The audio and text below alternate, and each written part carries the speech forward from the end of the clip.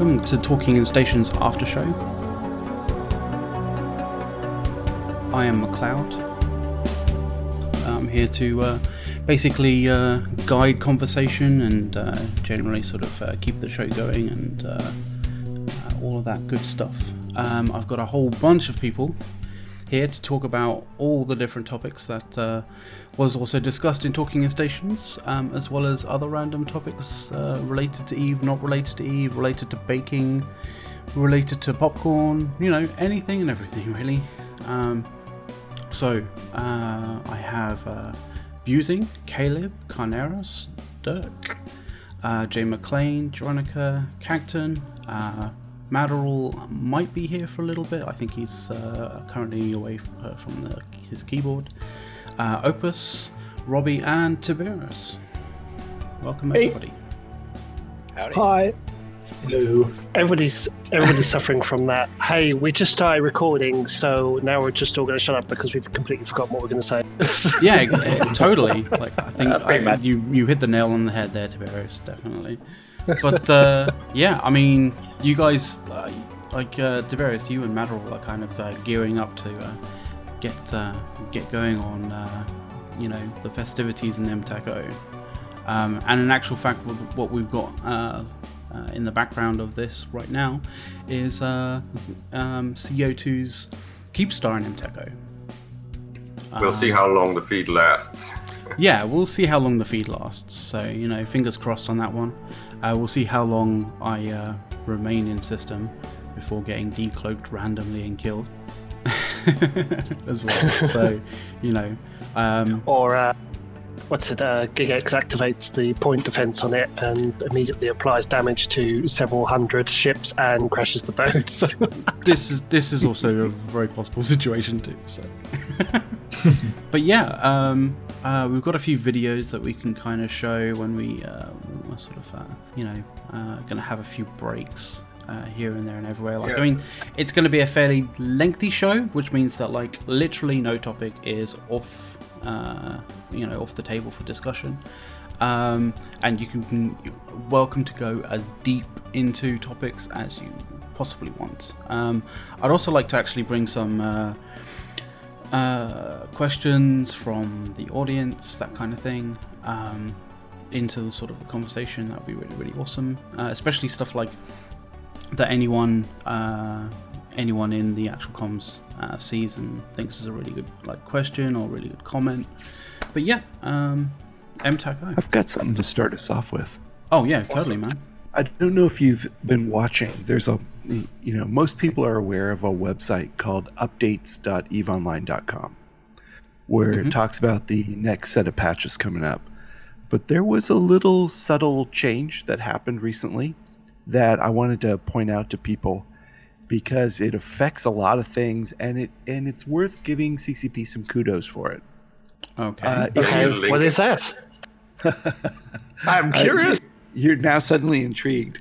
If you jump over to updates.eveonline.com, you'll see it pops in first at where we are. The next patch is December 13th. And on the 13th, there's going to be the Yule Festival, as I call it. I'm not sure how you're supposed to pronounce Yule? What? Yule. We'll just exactly call it like that. Yule. Like a Yule. Right. It's Icelandic. It's difficult to pronounce anything usually. Thanks. I know. I studied Icelandic for a year and a half, and it's still a mystery to you. Yeah, it's still a mystery. But there's a few other things we'll go into that in a second. What's coming up, and we definitely want to talk about it because people need to know that they're going to have to log in every one of their accounts every day for the days of the festival. But skipping forward for a moment, drilling platforms used to be sort of expected to be coming in the spring, meaning May or June after Eve FanFest. And as you know, around Eve FanFest time, CCP will hold some details and information back so they have some ammunition to use during the Eve FanFest event. They've got things to tell people and reveal. A lot of why people go to Eve FanFest is they want to be they're on the spot when new information comes out. I understand that. I've been to eFanFest 5 times. It's a lot of fun. But drilling platforms now shows up under fall 2017. Interesting. So this is a subtle little change. I tip my hat to CCP for seeing this early in the process that their schedule's not going to be able to promise them to be able to deliver this by June. And so they're setting expectations in advance that this is going to be a fall product. I mean, it's possible they'll get it done in June and change their mind and bring it up sooner, but my guts say that they're being conservative with their planning and their communication, and I think that's excellent. So it that does have a tells little me, bit of a problem, right, with the eValkyrie rollout, that the pipeline keeps getting delayed like that. It seems as if there's a mismatch between the brands now. well, as someone who works for a game company that has multiple live games and multiple brands, I understand that. I'm in no position to throw stones, and Not necessarily throw stones, but it's just a little bit sad that they can't benefit from the hype that comes from Valkyrie, right? Because the recent one just shows the building of stations and the building of gates. That would have been awesome to have at the same time that we were potentially going to get gates. very cool. Yeah, and actually, if you haven't seen it, my brother from another mother, General Stargazer, the person that I'm often confused with, and I'm often confused with him, but we are actually two different people. You're not General Stargazer. I'm not General Stargazer. Don't start, seriously. Like, what's wrong with you? This whole time I've been rude. Oh man, you see, this is the problem I'm having. So, he did a video. He's very much into his lore. He loves all his lore and things like that. And he did a video quite recently because he's very, very much into Valkyrie at the moment. He did a video which takes you on a tour around the new map. And this structure is pretty amazing. It's like 2 Gallente Stargates mushed together, with all sorts of bits and pieces in there. And there's one of the features that Valkyrie has. It has this scout mode, so you can explore the map, and as you go around the map, you can pick up like little audio files that give you a bit of a story about what's going on at the map. And it's great stuff. And he's recorded the whole thing, and he's taken you all around it. And you, as you're flying around, you're picking up diaries from a person that's building this Stargate. So if you love all your lore type stuff, go check it out. General Stargazer's YouTube, it's on there, and it's really, really good. And it's a beautiful map. It is stunning. I have to give big props to the Valkyrie devs making that map, because it looks amazing. It's an ice field floating above a planet with a Stargate, and it's brilliant stuff. Yeah, and he promised to actually redo the audio so you can actually hear the echoes that are presented in that, so you can hear the whole narrative. And it's very much tying into the EVE lore and the potential of gates for players. Yeah. That's epic, man. Yeah. That's really, really cool. Yeah, I know I just built a new computer to be able to do Valkyrie, so that's definitely exciting to hear that there's good stuff in the pipeline for that. There's so many good arguments to get a PS4 next year, right? Oh, totally. Yeah. Like it's the lowest way of getting into VR games at the moment. Yeah, Totally. It's the lowest form of gaming, console gaming. Oh, god damn it, I bought a GTX 1070 to be able to play VR on my PC, and now everyone's going to the PS4. Like, what? Don't do it. That just means they're lesser than you. That's okay. This is true. PC Master Race. Yeah, you know, yeah, exactly. It's okay to have standards. There's nothing wrong with that. Don't feel like you're bad. Standards, goddammit. There you go. My brother. At the end of the day, like, PC stuff is quite expensive, and the Oculus headset is quite expensive, and the Vive is even more expensive. But you know, so you're looking at an outlay of at least, I don't know, what, $2,000 for these things. And to get a decent computer to run it if you haven't got an up-to-date computer. Well, but they'll come down in price eventually. It's already started. You got to look at like what's happening in the hardware market. Like with the 1060, the 1060 is technically like that's VR ready. It's not going to give you the same bang for your buck that like the 1070 is going to do in VR itself. But if you look at the hardware is already coming down in price. And AMD is poised to come out with a new chipset next year by the same designer who came up with their Athlon XP series, the guy who did the architecture for that. And that's going to be, at AMD's price point, and hopefully, step up their performance in comparison to Intel chips. So it's coming down, and the hardware is like part of it is trying to make its push to make VR more readily accessible. I'm just going to take this opportunity to say 1080 Master Race. Oh, I'm at 1440. I wish I had a 1080. Like I was looking through it and just kind of going, can I justify 1080? Dude, there's nothing you're going to use the 1080 card on at this point. Yeah, I guess that's true. That's why I went 1070. So. Yeah, I'd just be happy with a computer that can run like EVE at full graphics in a massive fight. Just trying to plug the fact that the PS4 has not had anything that interested me, and now they're finally rolling out some titles that I would actually be perfectly fine with playing on a platform like that. That does not need PC Master Race, right? Like the Final Fantasy series, like the new Wipeout thing, and then of course things like Valkyrie and getting the whole VR thing. See, the thing is, I like the card that I bought, the 1070. It's a MSI overclock 1070. I've yet to actually try it out in a full-on massive battle. So, like, I don't know. You're still gonna get garbage frame rates, bro. I did it like last week in the MTECO thing.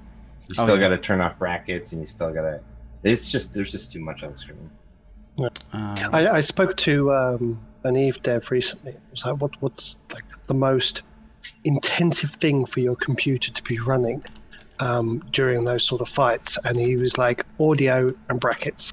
They are the single largest consumers of processing power of your computer. The graphics themselves don't use up that much. Well, audio and bracket. Thankfully, at least on this round, I've got audio switched off, sort of, on both of the clients. So, at least there's that. But I've yet to screw with brackets, so I think that might be something I might have to sort out, like as the fight kind of starts to pick up in MTECO. Yeah, just turn off all brackets. The classic sort of battle settings. Or have a restricted bracket set, so you're not seeing everything. You're just showing the stuff that's important to. It's like yes, I do want to see drones. No, I don't want to see fleet primaring me. Number of ships I've lost because I've turned the brackets off and I don't notice the enemy fleet yellow boxing me, because you kind of have to scroll through the overview to see the second fleet that's a little bit further out primaring you. The really funny thing is, I swear 2 or 3, maybe probably 3 years ago, I'm almost certain that at some point I was using a brackets off profile that still showed yellow boxing. But I don't know. I've been kind of I swear to God that did exist at some point. But the thing is, I don't know if we can quickly jump into a CCP please kind of thing, but CCP please, if you could make a way for us to have a brackets off profile that still shows lock-ons, that would just be really, really good. That would be pretty amazing.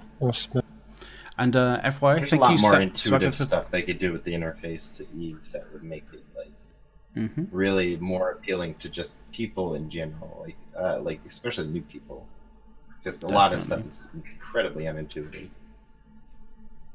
Yeah. Well, they're cracking down on all the non-intuitive kind of stuff, and also cracking down on a lot of the legacy code that they used to have. I think that's one of the.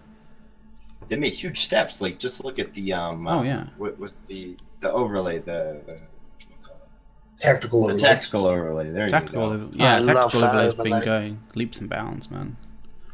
I'm not going to take credit for that, but I totally yelled at Carker last year at Vegas about the tactical overlay and how it could be more intuitive for people whose brains work more visually than textually. Yeah. So I'll take some credit. It is pretty amazing to see that the new tactical overlay, because certainly if you're a carrier pilot, or you're into your solo PvP and things like that, it becomes really, really important. Because knowing what enemy ships are doing and having that displayed in a visual manner is just so nice. Like when you're like going into a brawl one-on-one with somebody else, to see the direction and the speed that they're traveling in, so you can manually pilot it without trying to sort of guess it, is such a benefit. Like the whole kiting and double clicking in space, or trying to slingshot people around and all this sort of stuff. It just gives you so much more ability to do it. And when you're like, if you're a carrier pilot or a super pilot, having that overlay is really, really good as well, because you can see the movement of enemy ships. What was it, S-TAC-D, where we fought the CO2 Supercat fleet, NC fought the CO2 Capital Supercat fleet. We were going in and trying to kill the Entosis recons that were flying around. And I was using the tactical overlay to see which direction the Test VPOL fleet was flying in, so I could pilot my bombers around them and get to the Entosis ship to blow it up with. And I couldn't have done that. I would never have been able to do that without that tactical overlay at all. Yeah. I mean, it's showing a wealth of information, and the thing is, it's the good thing about it is it's showing a wealth of information like intelligently. It's not sort of like doubling up or tripling up on information. I mean, I've kind of seen that like in certain places in EVE where you just see like the same information, but like displayed to you in like multiple ways, and it's just like, well, it's a little bit excessive kind of thing. But the new kind of tactical overlay is really, really good at like making sure that the information is kind of there but intuitive as well, and not like overdone. Well, like where I was coming from was people have different brains, and brains process information differently. So from an accessibility standpoint, that's a lot better for bringing in even more people to EVE. So if you have somebody who can actually interpret the information, whereas some of these people are really good at looking at the overview, and they can take that information, their brain can process it and interpret it basically visually in their own head. Well, some people's brains don't work like that. So now you're opening it up to a bunch of people who can get into this now, because now they have this kind of visual representation that their brain can kind of wrap around. Yeah. And I also really like how it shows information about active modules and such too. Like I'm sitting right now in a Chronos, just off a Citadel, and I can look and see, okay, what are all my ranges on, various ammo types, all that sort of stuff. Before that was sort of this, if you didn't know them off the top of your head, it just was information that you had to go and actively look for, which detracted from fighting. But now you can just, using the tactical overlay, sort of see what those envelopes are, and it really does help. Oh, totally. I mean, it was one of the things like I hadn't noticed for the longest time. Is just like when you have the tactical overlay on, like it sounds kind of sort of quite obvious, but when you're trying to teach a fairly newish player like how to light Cyno and where ships are going to be appearing when they actually come into grid, like basically trying to tell them that it's going to be a bubble between sort of 5 and like 10 kilometers, somewhere around about that kind of size.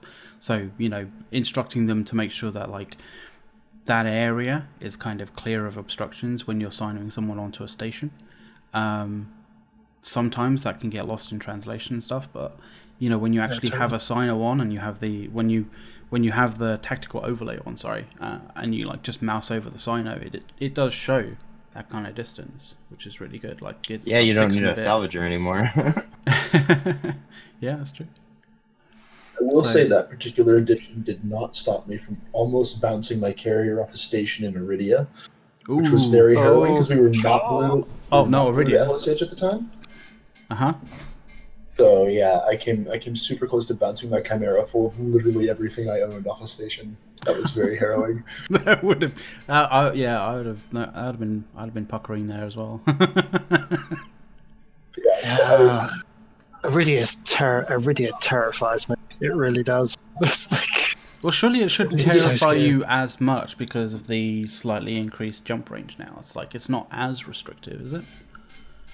well, I mean, yeah, like a few of the choke points that you had with capital ships have been kind of alleviated, but there is still Iridia, especially Iridia to Fountain, especially there are still probably only 4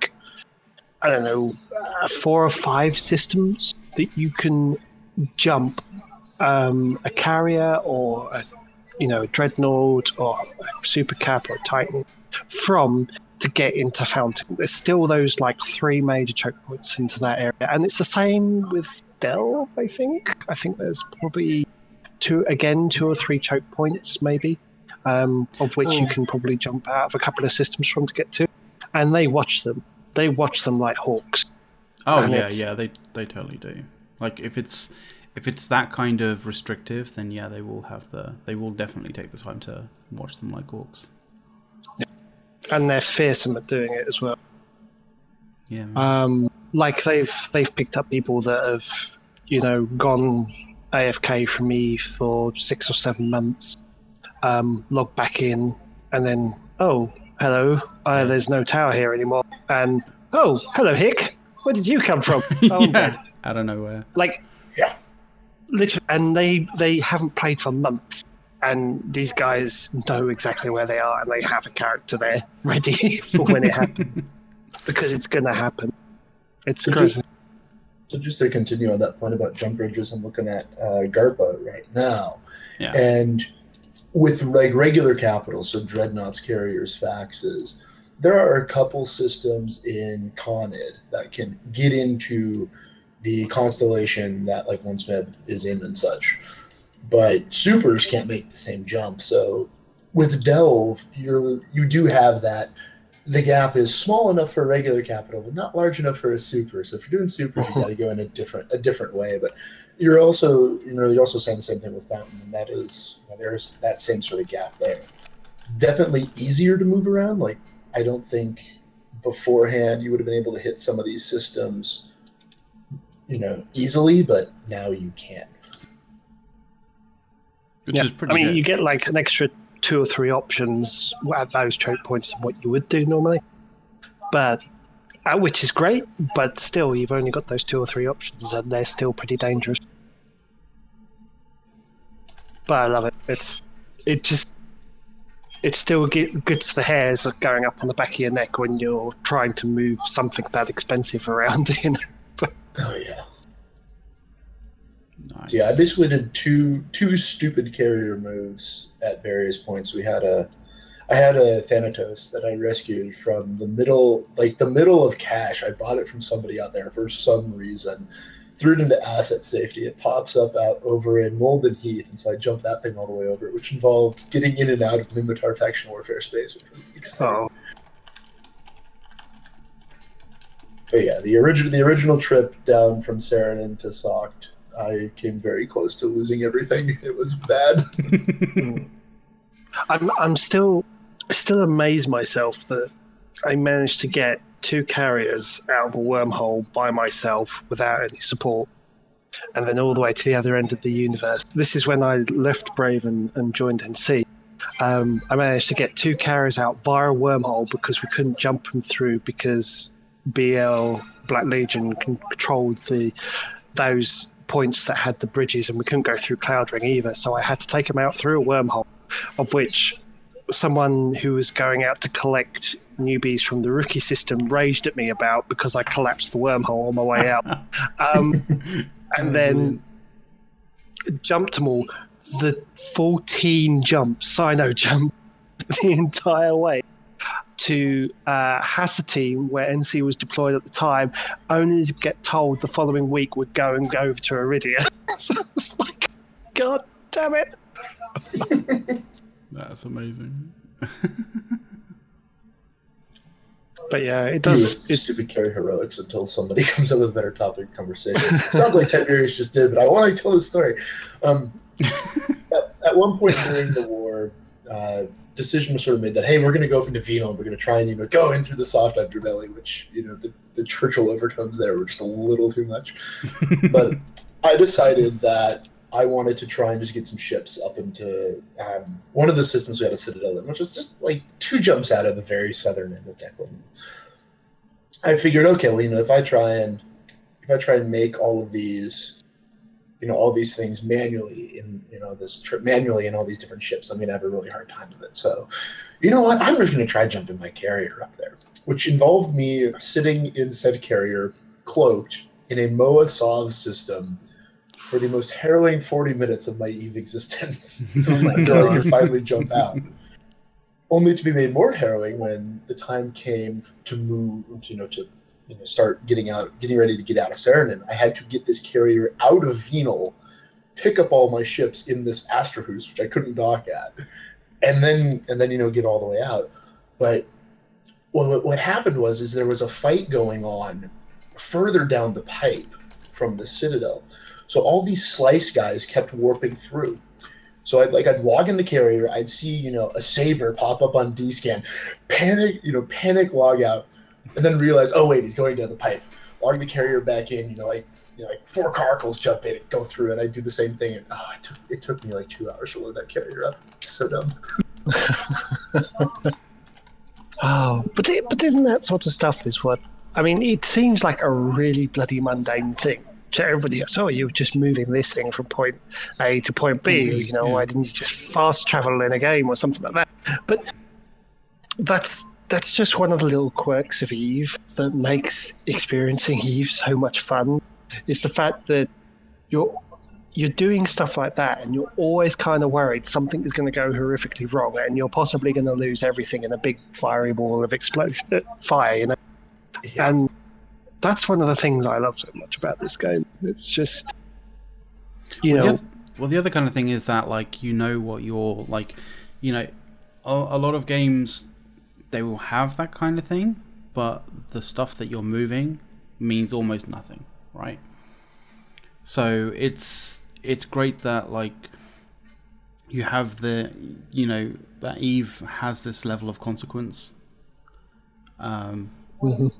And that brings the whole thing together, moving this kind of stuff with this level of thing, with the the level of work that you've put in in order to actually obtain it and have it and and utilize it, is probably the icing on the cake on that one. It makes everything worthwhile. I think the thing's worthwhile. What do you guys think of CCP's latest advertising marketing thing? Some of them are pretty damn cringeworthy. Any particular one that springs to mind that was cringeworthy? Specifically the first one that came out with the guy talking about, I went out and took everything I owned. It's that one was just like, oh, Asher. How could you be so mean to Asher? Oh, Voice Gribbler. He's such a cool dude. I think the only thing that went kind of against that was I guess it's accessible for people coming into the game. We could probably relate to that a bit, but I think there's probably more epic kind of stories than that sort of thing. So I don't know whether they were kind of thinking to themselves do we do one which is more accessible for people coming into the game, or do we do one that's more kind of grandiose, I think because I think it's old news by now, but I was actually part of the process for people that were chosen to do those videos. And so I have a little bit of insight on the initial brief. I didn't get past the initial stages, so I didn't know what to do afterwards and what ones they got coming up. But this was what we're seeing is the end result of that process. And the interview question was, explain EVE in 40 seconds. And was that what they asked you? Yeah, explain EVE in 40 seconds. Because you look at these videos and they are about 1 minute and 20 long, each of them. And these people are trying to, and it was the emotional experience of it, as opposed to, the epic, grandiose story type thing. It was, how does playing the game make you feel? And that was kind of the benefit of it. I kind of derped up because I started talking away about my first major battle. It was the Battle of Asakai, and started wandering around into the politics of it, as I do, because I enjoy having a ramble. As if you guys don't know, I do. And that was basically the brief. It was, you need to do it in 40 seconds because these are meant to be like the sort of YouTube type adverts that people see at the beginning of their YouTube videos and things.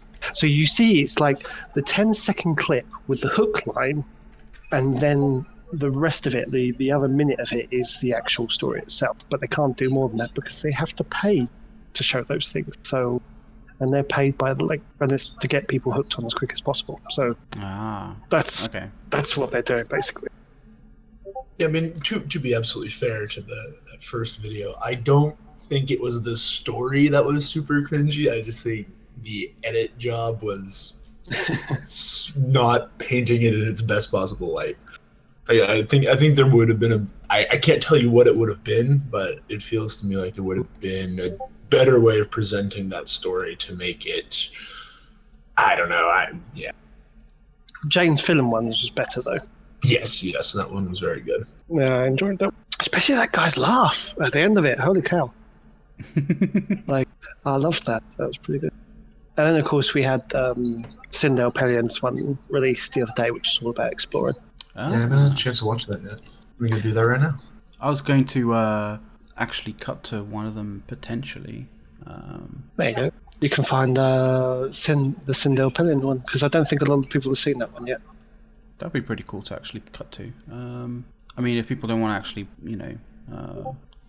I guess we can talk about it. Let's just watch it. And then where's the Sindel Pellion one? If someone could just link me up, it'd be really cool. Yep, on it. I can chuck it into the actual stream, which would be really, really cool. Subscription, EVE Online, and then of course the Orbit around the FC one as well. Which is great. I enjoyed that. I love it. And Rick's was really awesome too with the editing. There you go. I threw it into the show prep one. Oh, Man, thank you. I still can't get why Rick's hasn't been snapped up by some marketing company. He's so creative in what he does. Used to have his own marketing company. Ooh, Yeah. a very successful one by all means as well. Totally. Some people have the most rotten luck. I think that's Rick's issue. He just has some rotten luck. Yeah, some people just do get the bad luck on a regular basis, don't they? It does seem that way. I think it comes and goes. To be honest, when you kind of look at it, it does even out. That's the thing of the you're kind of breaking into the realm of the law of large numbers here, right? Whereas totally. Sometimes you may seem like you get a run of bad luck, but on the grand scheme of things, it evens out with it evens out overall, as it were. So it's all good. Fun fact: there is currently 3,000 people watching EVE streams at the moment. Ah, well, I imagine there's a few watching an MTACO kind of EVE stream at the moment. In actual fact, we can just quickly, if it's still going, yep, it's still there. I'm going to quickly change the cam to our Judah cam with some other interesting stuff going on. Yeah, there we go. A bunch of people just hanging out on an undock, as it were. If I may chime in, currently watching the undock, I've been seeing a steady bridging out of people. So it's been a steady evac for the past hour. Yeah. In MTECO? Yeah, I currently have my stream running up right now. There's been a levy sitting on the Keepstar, and people have just been bridging out every so often. Yeah, I'm watching it too. That's pretty nice. Well, I quickly had a quick look around, and there was a bunch of Scorpions on, so I was like, take a quick gander at that. Chuck the video feed over there. Yeah, the Scorpion hole is so good looking. It is, isn't it? Yeah, like I was running a solo PvP one at one point, and I got into a debate on comms with somebody, like the merits of like a burst jammer versus a targeted jammer, and finally somebody else in the channel goes, "Wait, we're having this argument about a scorpion? Why are you flying that? Because it looks cool." It's a really nice. I say when I get Widow. There's a really nice. Sorry, go for it. Yeah.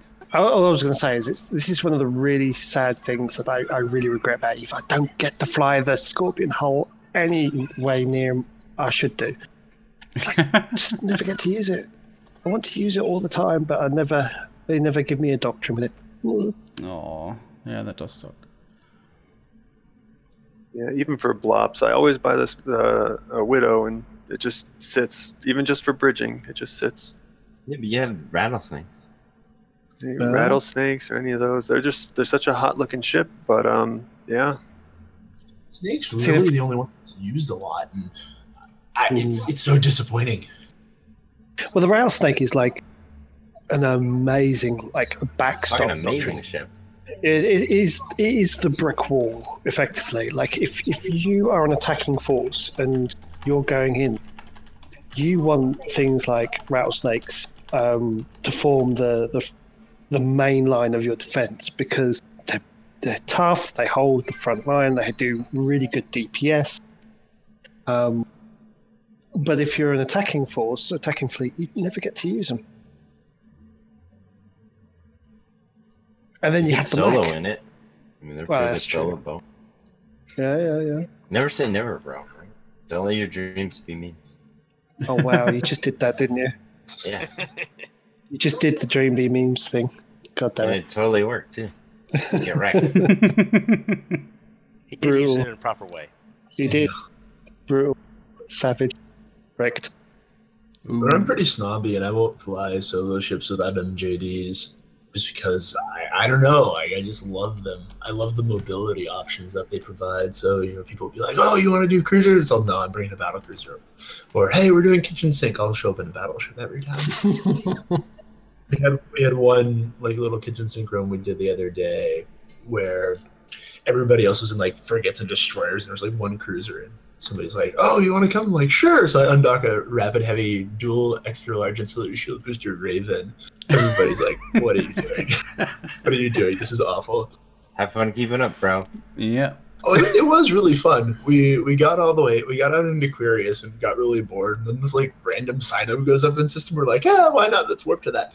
It ended up being this Vexor had lit one on a Citadel, so we killed him. And then he undocks again and just scrams everybody. Somebody guns the Citadel and just kills half of us, including my Scorpion or my Raven. Rip. Right. Rip your Raven. The funny thing was I've been scrammed, so I couldn't actively try and run away. And one of the fleet mates comes in, and he manages to bump the Vexor that's scramming me off far enough that the scrams no longer apply. I start spooling my MJD, and 2 seconds before it goes off, the Citadel blows me up. I was so pissed. Oh, I would be so pissed. I almost got away. That reminds me of a time where I was having fun. This was now 2 years ago. I was in Brave, and I just got Hicks up to level 4, and I was like, yeah, I can fly an Onyx. Look at it, it's awesome. And I was flying around the Onyx, and the people were like, oh, we're going to go out on a roam. And I was like, yes, I'm bringing the Onyx. I was like, you sure? That's quite expensive for a T1 cruiser roam. I was like, well, yeah, I'm just bringing it anyway because you might need bubbles and stuff. So I brought that along. And we got into a fight on a gate, and we were like, yep, we can do this. And there I am, I'm bubbling them, and I've got my 100k EHP tank on it. Nice. And then the other part of the fleet jumped in. Not the bit that we engaged, the other bit of the fleet that jumped in. And we're like, oh, okay, now we're outnumbered 3-1. This is bad news. So I'm cycling down. I'm panicking a little bit because back then, 2.5 years ago, 3 years ago, a Hick was really expensive for me, and I knew this thing wasn't going to be covered under SRP, so I was panicking a little bit. And all I see in the chat window as my as my hick bubble cycles down and my aggression starts cycling down, is this guy who's flying a Simi going, not Simi, a Scythe? Scythe. That's the T1 Logi mimetology. Yeah, T1 mimetology, yeah. Yeah, he says, "Don't worry, man, I'll keep you alive." And there he is. He is repping me as this entire bloody fleet is trying to kill me. Damn. He's keeping me alive. My shield is just eking down, little bit by little bit. The rest of the fleet escapes. My aggression runs out. I jump through the gate and he dies. And I was like, man, that guy just like threw himself on his sword for me. Did you buy him a new ship? Of course I did. I bought him 10 new ships. I was about to say, like, you know, Worth the value of a hick, definitely. Hell yeah, just a bit. Gotta love being offered as tribute. Mm-hmm. Right, I'm going to quickly put on the Sindel. Is it Sindel's? My story Sindel. kind of thing on the stream. So we can have a little bit of a like a 1.5 minute break. But yeah, hopefully this goes all to plan. Fingers crossed. I guess we get to talk about it afterwards. Yeah, totally. We'll soon find out. I don't care what anyone says, it's simply stunning. For me, I just want to go out and see what I can find. It's really easy to just go shoot things or to go mine things, but exploring, it's really a science. It's very dangerous. That's like really the only goal I have is just don't die. But in any regular system, there's just planets, and there's so many different kinds. There's the barren planets, and there's lava planets. It looks like the planet's on fire. Storm planets. There's these spectacular lightning shows that just rumble at different spots. You see things twinkling off in the distance. When you warp to the sun actually, you can see the heat patterns radiating off of it. And the next thing I know, 5 hours have gone by, it's 2 o'clock in the morning, and haven't even gotten that far. Everybody's been somewhere. But you can't say that somebody has been everywhere. There is one named planet in wormhole space. I decided it was my God-given duty to go find this thing. It was proving impossible. After trying for a couple of months on my own, I was approached by a group saying, "We can help you find this, we roll it all the time." And they fly me out. I found it, and I must have just spent hours just staring at it. And we're back. What do you guys think of that? I thought it was awesome. I definitely think it highlights that there's lots of stuff to do in EVE aside from shooting people, which, I mean, shooting people is fun, but, you know, there's just so much more you can do. It's, if you have something you want to do in the game, it's probably possible to make it happen in a way that you can't get anywhere else. That is an interesting question, actually. If CCP turned off the servers tomorrow, what would you guys be doing? I honestly don't know. I would probably go back to fueling my massive Wargame Red Dragon addiction, which I just spent $10 on buying Yugoslavia and the Finnish as a DLC pack, and I've played one game as the Finns.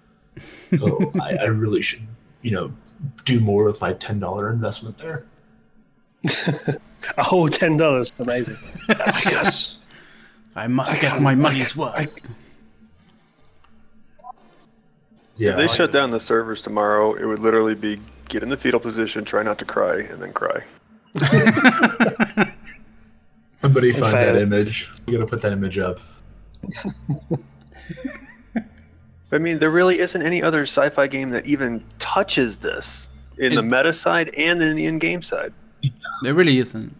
That's the kind of funny thing when you go deep, like hot and heavy into EVE for such a long time, and you can come back out on the other side, kind of thinking, well, there must be you get this kind of like, there must be some kind of better game out there, in that kind of sense. And in actual fact, you look around and you kind of go, you kind of get, you lose a sort of perspective, I guess, maybe.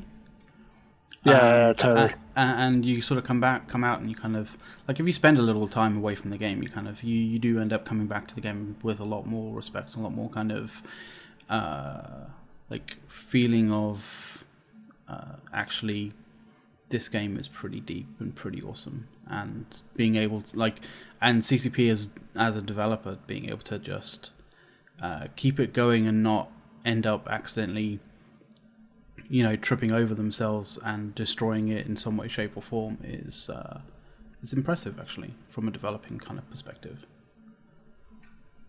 I think that article that was recently posted about investors wanting to sell or something like that, I kind of briefly read it, but it goes into there's no other company that would take this game and keep it going and even listen to players the way that our devs do. Not at all. Or strike the balance in between. Yeah, that's what, I mean, that kind of is what makes me sad about a lot of things, because we give them so much grief. I mean, holy cow, we give CCP devs so much grief over everything. We definitely do. And at the end, and at the end of the day, they do a pretty good job.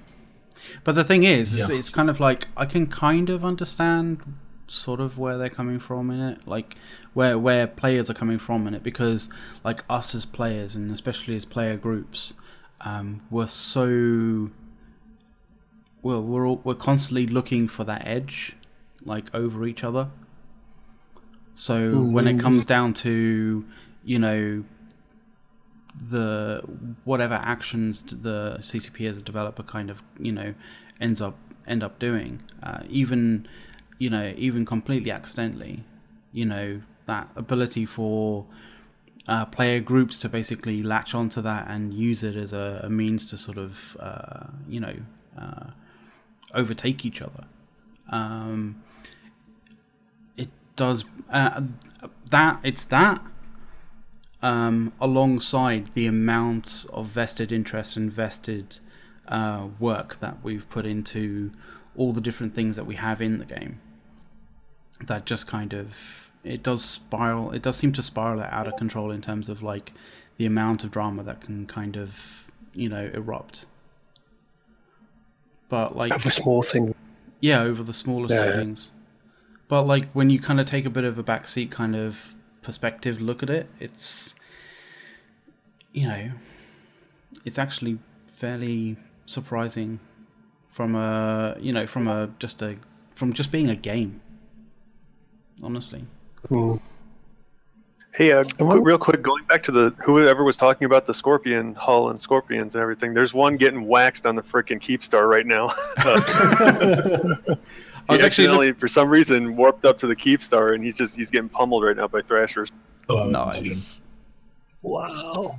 Was that the one that was smart? Micro jump drive out, and he micro jump drive right into the Keepstar, and they're still freaking. I was wondering what that was for a minute. I thought that was probably the one that was being that. Was he smart bombing? I think it was just off camera. Yeah, I kind of went up close to it a little bit, and then he just disappeared. I thought they killed him, but he MJD'd right into the Keepstar. I always love those times when you maneuver in some way and realize, after the fact that you put yourself in a massively worse situation than you were before. The last Hyperion that I went out and flying, for those of you who know me, you know that the Hyperion is kind of my thing. I will show up to it. Anything, I was referred to as a more retarded Baltec 1 at one point by an individual in Theta who shall remain unnamed. when I kept showing up to gate camps in the Hyperion. Mm-hmm. 5 minutes ago, just snapped one night. He's like, "You're like a more retarded Baltec." And I was like, "What are you talking about? What do you mean?" Yeah, but anyway, so I was out, just dicking around with it in Placid, I think, during the war and such. I had it, I was staged away from Ceranon. I was just having fun, and I see some PL guys in local, and I decided, okay, well, I'm just gonna jump this gate, and then I'll get away. And I jump through the gate, and then there's a PL hick on the other side. I'm like, no. so I evaded the gang only to run smack into a random Hictor in a battleship, and that went about as well as you think it would. Oof. Yeah. Oh no, there's this poor hound that went in to go save him. He's getting his ass handed to him. He's like, I offer myself as tribute. Don't worry, friend. I will save you. Oh, why won't anyone save me? Save me. This is going to turn out to be a good day. Oh, yeah, I'm sure it's going to be a glorious day in whatever fashion, whatever shape it's going to be. So, I want to point out, like when we were talking about the whole kind of that breaking kind of thing about CCP revaluing their company. I don't know whether it's just them like trying to actually more accurately evaluate their the worth of their company, because like I know when I was doing my degree, putting together like a company plan and stuff like that, like you end up going and getting accurate, you want to get as accurate kind of a report on your cost, your expenditures and all of that kind of thing. And one of the things that I had to, that you had to kind of do is sort of figure out where your office space is going to be, how much it's going to be and stuff like that. And you can't really do that sort of just based on numbers that you pluck out of thin air. So you do have to kind of get in touch with people to, get in touch with, corporate sort of office space rental companies kind of thing, and they do tend to follow you up as if you genuinely were going to get office space. So I'm there kind of thinking to myself, like, is that how it's applied, like in other kind of areas? Like, were they looking to sort of more accurately evaluate the company's worth by looking to see, what people would realistically, offer them to actually buy the company? Like, yeah. I mean, probably. I mean, companies value their companies on quite regularly. Like, it's just one of the things that companies do. Mainly because it looks great on the balance sheet when you're like valuing the company, and you go, yeah, it's worth X amount of money. It's and it's a nice boost for the shareholders of the company as well, to know that their part of the company is worth X amount of money. But the problem I had with that article was, well, it was all very well and good, but the only source it quoted was people in the know. Well, literally that phrasing, like people in the know. That we have it under understanding from people in the know, and that was the thing that kind of just. That sounds like a reach. You know what I mean? Yeah, and and okay, I'm not a professional journalist. I'm just a fake internet space journalist. But having written about Eve for the last 2.5 years, and somewhere in the region of like 380 articles, I kind of like to think I might have learned a few things. And when you sit there and you look at a source and they go, well, and somebody comes to you and goes, oh, well, we have this coup that's going on with this alliance, and and you go, okay, who's your source and where can you prove this? And they go, well, it's just from people in the know. You kind of go, yeah. So I'm honestly kind of thinking it was just a Bloomberg journalist who was like, oh, I have to justify my paycheck this week, so I'm just going to write this article. Oh, look, there's a note in my notebook about this. I heard a rumor, so let's post that down. Yeah, the rumor must be true, but I'm not going to cite my sources. Yeah. It is a person in the know. Himmler, secretly a potato. News at 11. Yeah, exactly. It's just. I mean, that's my job. Someone was saying, like, they were, in terms of like Bloomberg, like it was a fairly slow news day, so chances are they weren't just like reaching quite seriously for something. So journalists justifying his page. I mean, I used to do it. I do it for Eve websites all the time. Oh, I need to earn my ISK for today. Or what do I post? Oh, here we go. This will do. It's just something journalists have to do. I thought it was part of CCP's marketing campaign because the video attached to it was just a giant ad for Eve. Maybe. I don't know if that was actually to happen in some other like normal gaming company, like the EAs or the Blizzards or whatever, where they actually take it. I think they would take it, hold it for a couple months, and then they would shut it down because Eve breaks the status quo on everything else. It's a game like no other. I wouldn't know what to do with it. I think there was some speculation that what would happen if Disney bought CCP. Oh Lord! You'd have like Princess Jamal action or like dolls and stuff. That would be great. And then yeah. So it immediately turned from when we were talking about Disney doing it to somebody in channel who may or may not be speaking right now, complaining about what they did to the Star Wars Extended Universe. And then the next person immediately chimed in and was like, hey, what about Eve Legos? Well, I'll tell you what, the exotic dancers would go away.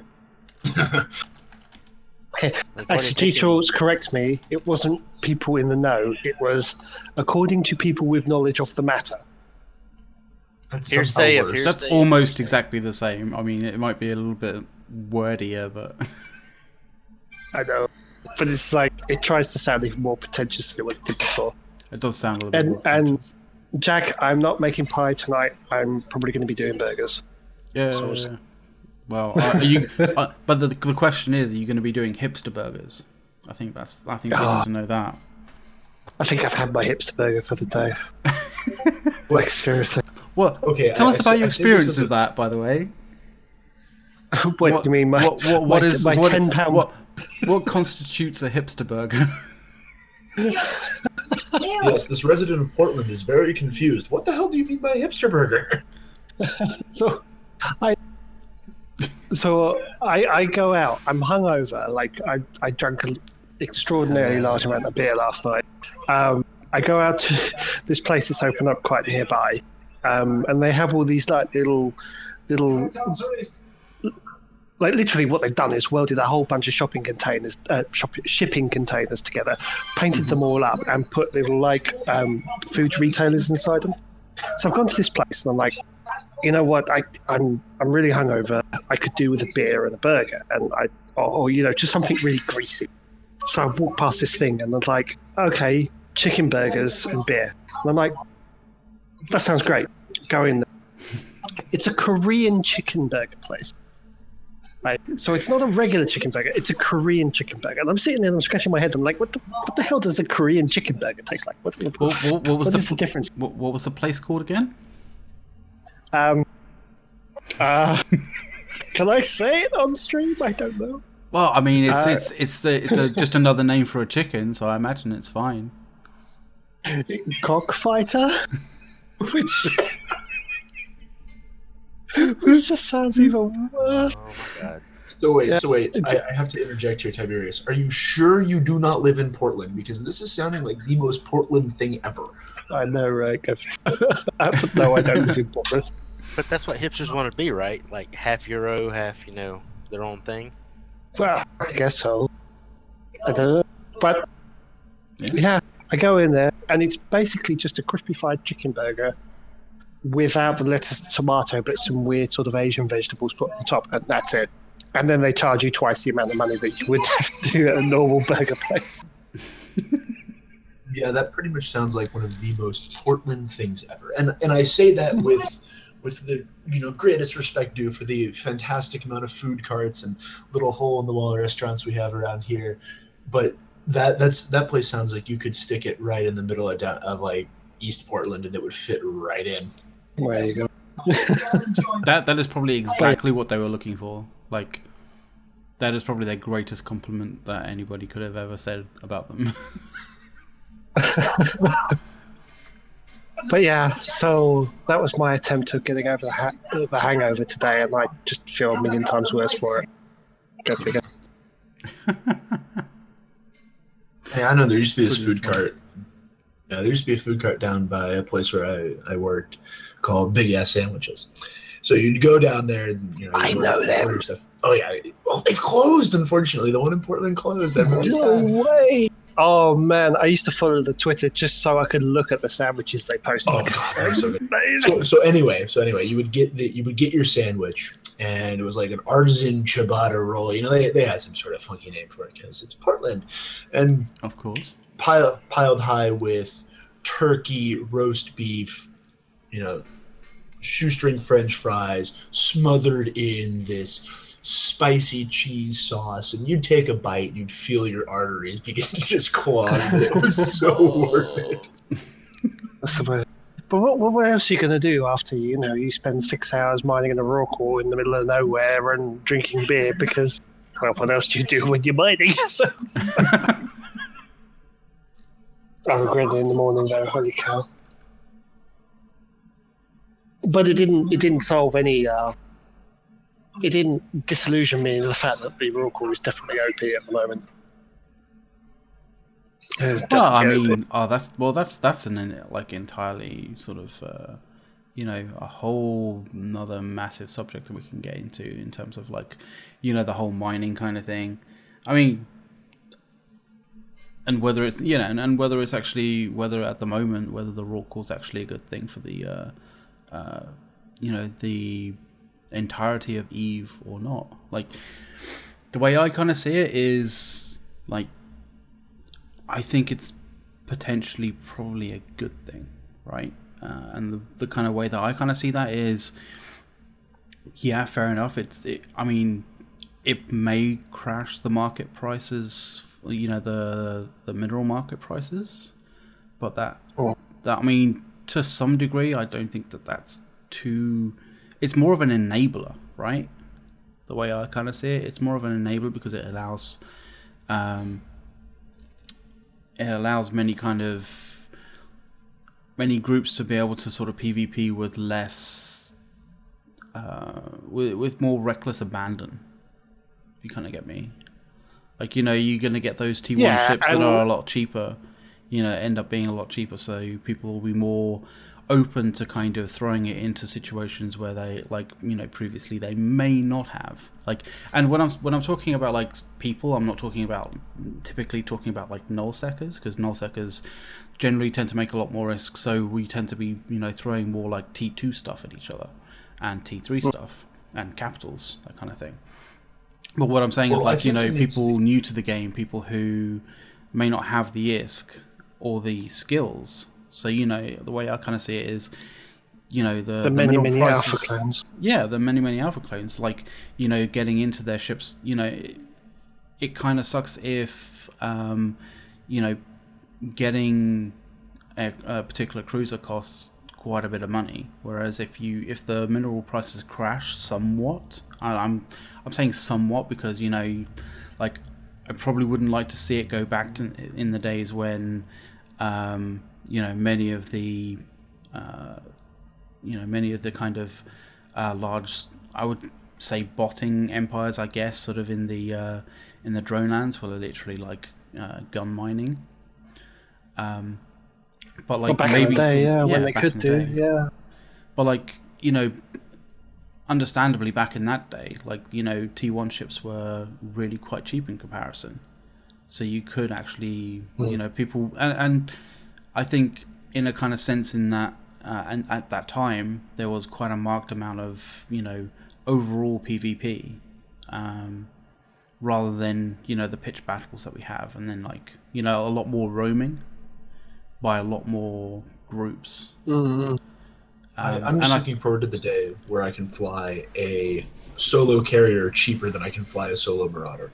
But when we were talking about the Roquals, I think we also have to bring into that discussion the 10 light year jump range, unkillable for 7 minutes Hictor. And I know that's probably a contentious point to bring up, but yeah, good point. Well, still, this is better than the 10-minute unkillable Sino potentially that it was going to be. I think that. Yeah. Oh, I'm glad. You're right with the Hictor. I'm glad it didn't come to that. Could you imagine that though? It's like, you'd literally just have the fact they need to stop raw cores from being able to entosis.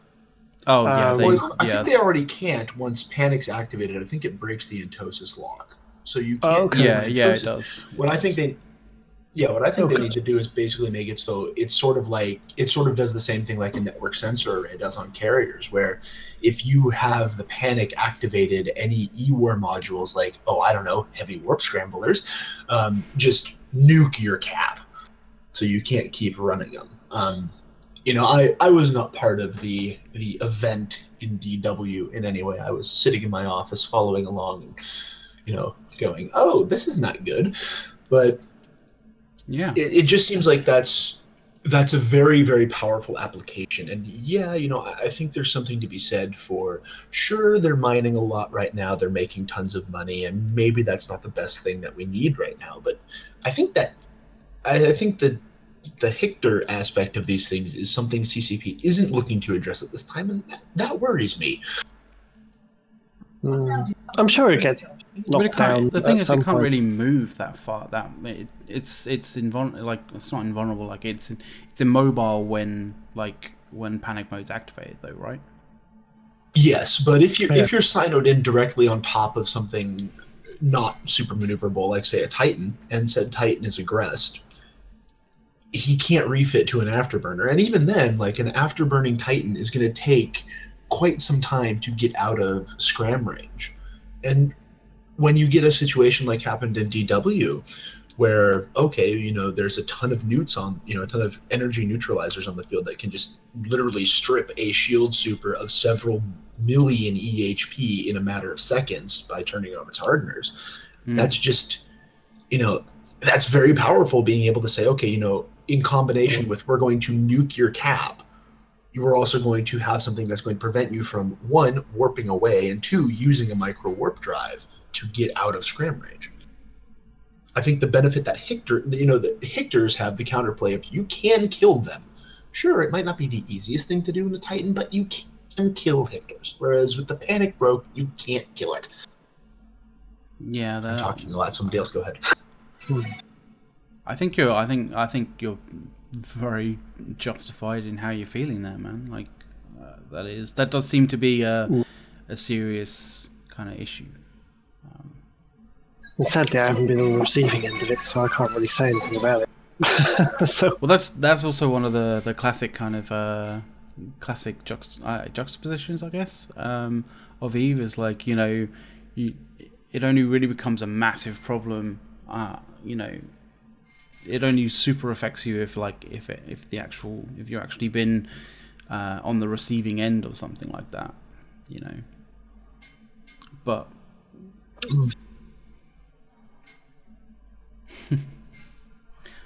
now, to be absolutely fair here, and credit where it's due, coming up with that as a use for the Rocal was pretty cool.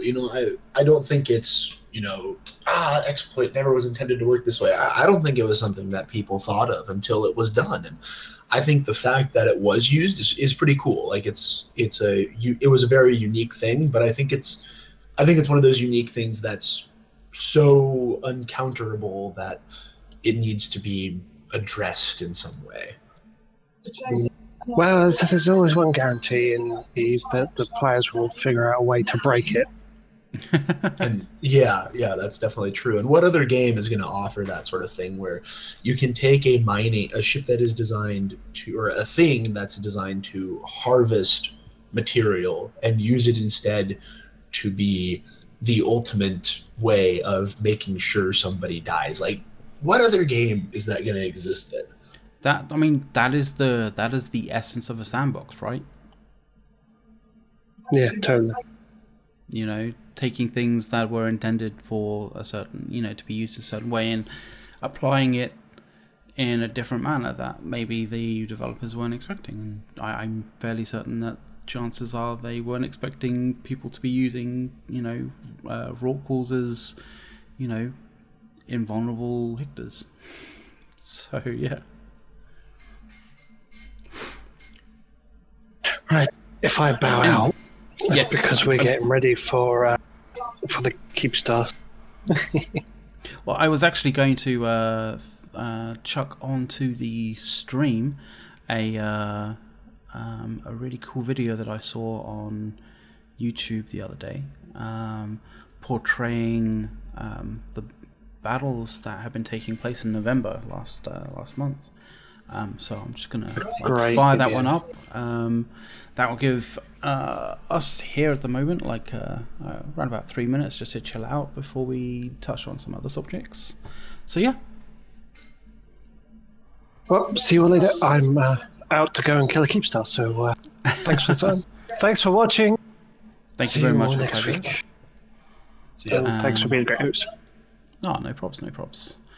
We'll be back in approximately 3 minutes after this.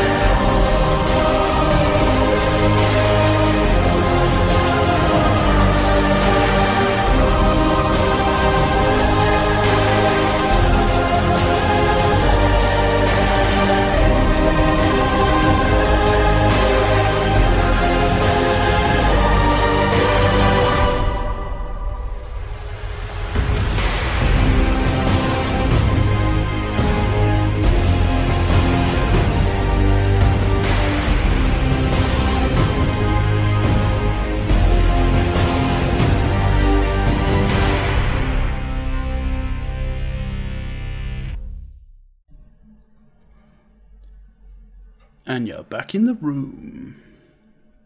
Madrill's kind of graced us with his presence today. I don't know about grace, but I jumped in. And you guys should too, if you guys want to. Discord, Talking in Stations, jump in, hang out with us. Yeah, man. Like, honestly, if you want to, have a little chat, give your opinion on various different topics and this, that, and the other, then yeah, feel free. Got something a little interesting right now. It's about this time last Sunday, we had already seen the PLNC super fleet come in and hug the ass house, but that actually doesn't seem to be the case unless they're holding off until a lot closer. I mean, we only have about an hour to go. They were sitting there chilling for almost an hour. They may be playing. I imagine they're probably playing their cards close to their chest this time. Yeah, I wouldn't doubt it. I wonder if here's what I'm curious: if CO2 and Test actually have something of a surprise. I don't know. You never know. I mean, this could go anyway. I think no matter what, it's going to be a super boring tie-dye fest for those of you who do show up for it. So I wish you luck in dealing with watching your guns take 5 minutes to cycle. I do not envy you in any way, shape, or form. The interesting thing that happened last week was, what was it? Darkness dropped a whole bunch of suicide dreads right on the Keepstar, and yeah, that turned out pretty not good for them. We were wondering if it was an insurance thing. It might quite possibly could have been. I also think they used to be allies, so maybe they were giving them something, because getting kind of dwindled down from the outskirts isn't very fun for them. I imagine it wouldn't be, no.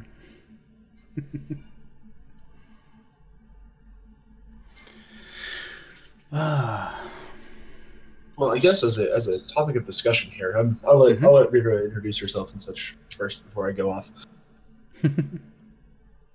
Okay. Assuming she wants to talk. Well, Reva. Hey. Hey. There you are. Figured I'd let you get a word in edgewise before I. She's the new power editor at Imperium News. Oh boy. Oh wait, she's the new editor-in-chief? No. She is the power editor. She's the one that's really cranking the machine right now. I'm so sorry for everything you have to do to fix my writing because I'm very terrible at English. Just in general. Yeah, I've just put the blog out, so I'm. Yes, the live blog, right? Yeah, I've just published that, so I've got that opening edit, and then the Oppa's stream, and ERJ's stream, and the CSP Twitch stream. So that's for the fight. And then I've got, I'm going to have this channel on for the tournament as well, because I'm putting updates on the tournament in the live blog tonight. So I've got a very busy Saturday ahead of me. Oh, most definitely. Yeah, sounds like it. So fine. I'll just quickly chuck the, I think it's the live blog on Imperium News just into chat, like there. So that's the live blog of the final MTech OE8 timer. OEE8, not MOE8. Smooth. Oh, damn, yep. It's okay. I will edit that immediately. I was thinking moo at the time. Ah. Do we have a Master of Orion fan in the house? Master of Orion fan. Yay! So anyway, as I was going to say here, what do you guys think about the usage of Astrohuses and Fortizars as effectively siege camps for what's been going on with the fighting around the Keepstar? Do you think that's working as intended, or is that something that CCP should look at? I don't think they thought about it. I don't think they thought about it, but like coming from other games kind of thing, I should have expected it, and it's understandable. Like coming from other games, like specifically from like FPS kind of games, specifically like not many people in Imperium play it that much, and I imagine not that many people from EVE play it that much, but like H1Z1, like when it comes to raiding other people's kind of like, you know, bases, that kind of thing. In H1Z1, what you tend to do is you tend to put down like raid shacks or raid bases kind of thing, in order to base out of that, sort of as an effective way of, you know, sieging their kind of their territory. Especially if it's like a fairly large base, you end up putting actual multiple kind of siege bases around. So like, I can see a lot of similarities from that model into this model, you know, putting down Astra houses and you know, in order to actually siege the MTACO Fortizar. So sorry, Keepstar, not Fortizar. Well, I mean, it's also got a lot of historical parallels. Everybody roll your eyes. I'll give you a second to do that. But yeah, a lot of historical parallels too. You know, if you look at how, you know, you'd set up for a siege of like a castle or something like that, you do have those camps that show up around. But I'm wondering more from a or I guess it makes total sense from like a tactic standpoint that yes, you want to have some place nearby where you can rebase. But I'm wondering, and this is just kind of the speculation side of things, is the ability for carriers and super carriers to sit on one of those effectively invulnerable?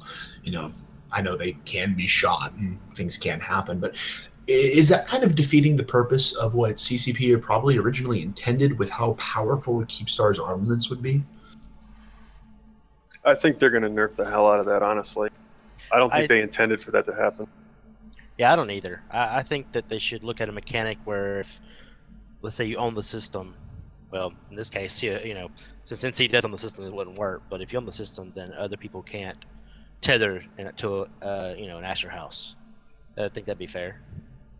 So basically taking away the ability to be safe unless you could dock in that citadel. Because I know there's a mechanic where if you don't own the saw, it does take longer to anchor, so thereby being longer to find. So you're saying that in the event that you don't own the Sovereign system, ships that would not normally be able to dock should not be able to tether? I think that would work. I would say give a quote unquote tether timer, but then you basically have a ring of these Asher houses. You just keep warping to one to one, so that wouldn't work either. But maybe there's some mechanic there that would make that work, because this is, well, it's awesome to look at right now. I mean, I'm sitting here looking at the feed, and it looks great to see these Asher houses surround the Keepstar.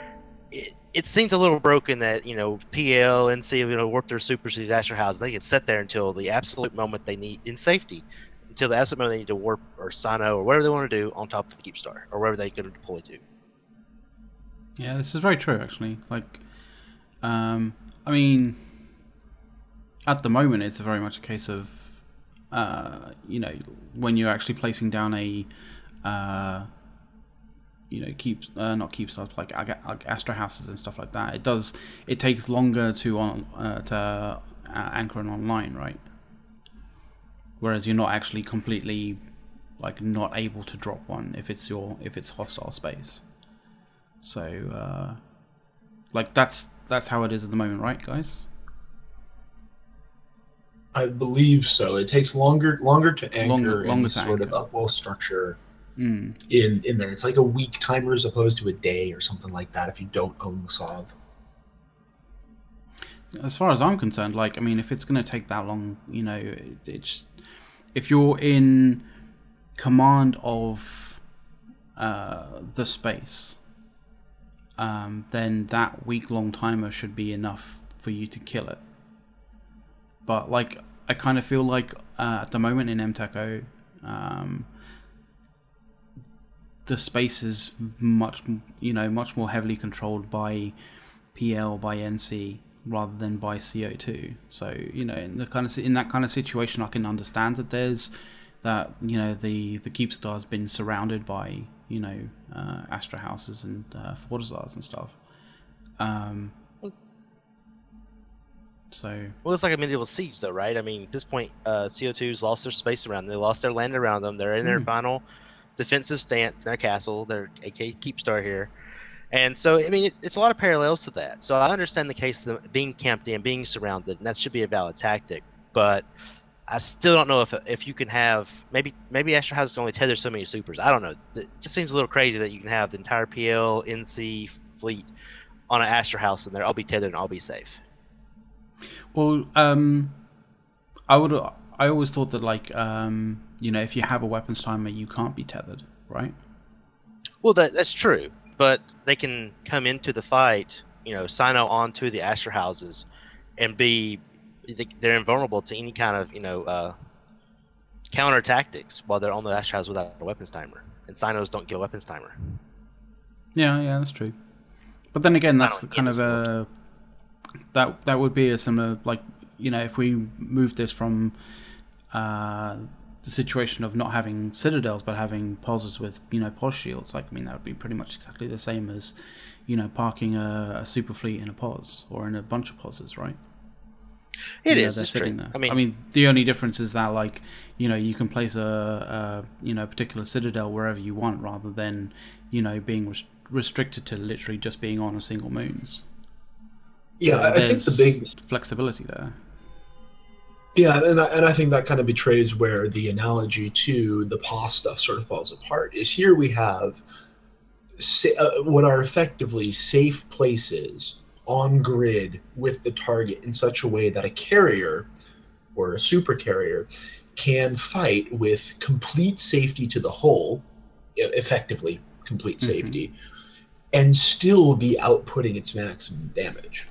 So I almost wonder if a better way of doing this would be to maybe adjust the minimum distance between anchored facilities or anchored upwell structures or citadels to be longer than fighter control range. So that way, if you want to be controlling your fighters, you have to be not tethered to something, or not able to instantly be tethered. Here's the other option. Having watched how this is going, I don't see them putting the distance of all the other little citadels out farther. What I do see them doing is, if you're using your fighters and actively giving damage, they're going to cut your tether. That's what I see them doing. Well, that's already the case. What I'm getting at here is that all you need to do in the event you start getting shot is call your fighters off. And you'll have the amount of time that you need as being a super, just in terms of your hit points and your kind of support around you to be able to de-aggro and get tethered back in, I imagine. Well, I think that we're having a symptom of not having the full CCP/Seagull envision of structures in place yet, because there's other structures that are going to be coming into this game. I think they're going to be affecting how we fight on grid and how this is done. It's just we don't have them yet. So I think we have an incomplete picture of what this is really going to look like in hopefully another 2 years. Yeah. Because it's supposed to be battle platforms or something. Maybe that'll help. Maybe the sensor towers that do something. I mean, there seem to be pieces missing right now from a full-fledged owning your space, living in your space, structure style. That also comes down to when they get rid of your towers and so on. What are you going to do with your jump bridge? And then that's when they're going to probably introduce the player-owned Stargates. Right. So it's the release date is kind of weird on that. Yeah, I mean personally, I do kind of feel very much like there's a large amount of sort of tertiary structures that should be more geared towards enriching sovereignty space, to kind of counteract the more attacker centric or attacker kind of attacker bias. Sort of like attacker bias that the current sovereignty system has at the moment. And I kind of feel like that's what's missing at the moment. We're getting by with the fact that we have citadels, in its various different forms. But if we didn't have citadels, I kind of feel like we'd be in a much more, it's very much more polarized kind of viewpoints. People hating the Sov, people loving the Sov in that kind of sort of sense. So, Well, let me parrot some old talking points here. Go for it. We've already seen how a lack of citadels affects the way Aegisov or Fozisov or whatever you want to call it plays out. And we saw that happen in the war in the North, which, World War B, Casino War, whatever it is you want to call it. I know I'm probably going to get shot for a few of those. It's fine. It's fine. Yeah. So you saw how that played out, where the only places that you could stay safe were either POSes or stations, which were very easy, relatively, to flip around. And it made it so the Imperium, after a certain point, couldn't effectively live in the space that they were trying to defend in some way. It meant that, we had to do that withdraw to Losec, to Saranin, a place where we could not be harmed in terms of having our main market shut down or our main staging system having people locked out of being able to get there. It it really did make that change. So Citadels, in a way, are really complementary to the Sov system in a farms and fields versus castles sort of way.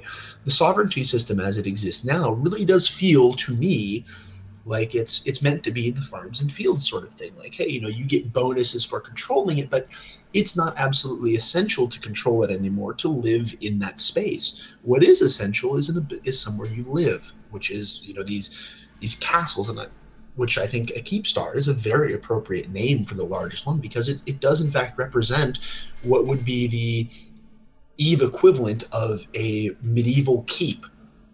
It's just this giant thing that if you don't get it out of the way, sure, you can bypass it as much as you want, but you leave it too long in your rear and it's going to bite you in the logistics chain. I think that's a really, really, really good analogy, actually. But to also talk about, kind of more on the NCPL side of stuff, they're a very organized group. No matter what CCP comes out with structure-wise, they're going to find their way to do what they're doing now, and they've been organized this entire time. I mean, look at the forest houses surrounding the Keepstar. I mean, they know what they're doing, and they know how to do a siege really well. And I like that it looks like this. I think this is very appropriate that this is going to happen the way it's happening. Yeah, I mean, don't get me wrong. It's like this is using the mechanics in the way that they currently allow for it, and I think it's great that we do see this developing. And me being somebody who really likes history, if you've read some of the stuff I've written for INN about comparing various aspects of EVE to various things within naval history, you'll hopefully understand that this is something I really, really enjoy. I love that we do see siege camps go down. We do see okay, we're setting up to be able to maneuver around this fixed defensive structure. It really is bringing to mind the quote, and I forget who exactly said it, that fixed defensive structures are a monument to the ignorance of mankind in military matters. It is something like that. That basically, if you're relying on fixed defensive structures as your whole thing, you're really, really bad at your job as a military person. See example Maginot Line, which but it's fun. We're seeing it play out that way. I'm just wondering, I guess to put a specific question out here, does it seem like good gameplay mechanics for carriers and supers to be able to apply all this damage while being effectively safe to a certain degree? Yeah, they're gonna cut it. They're just not gonna cut it at this fight, or there would be massive tears on either side. So they're gonna wait. You're gonna see the patch come out, and it'll happen. They're gonna nerf that.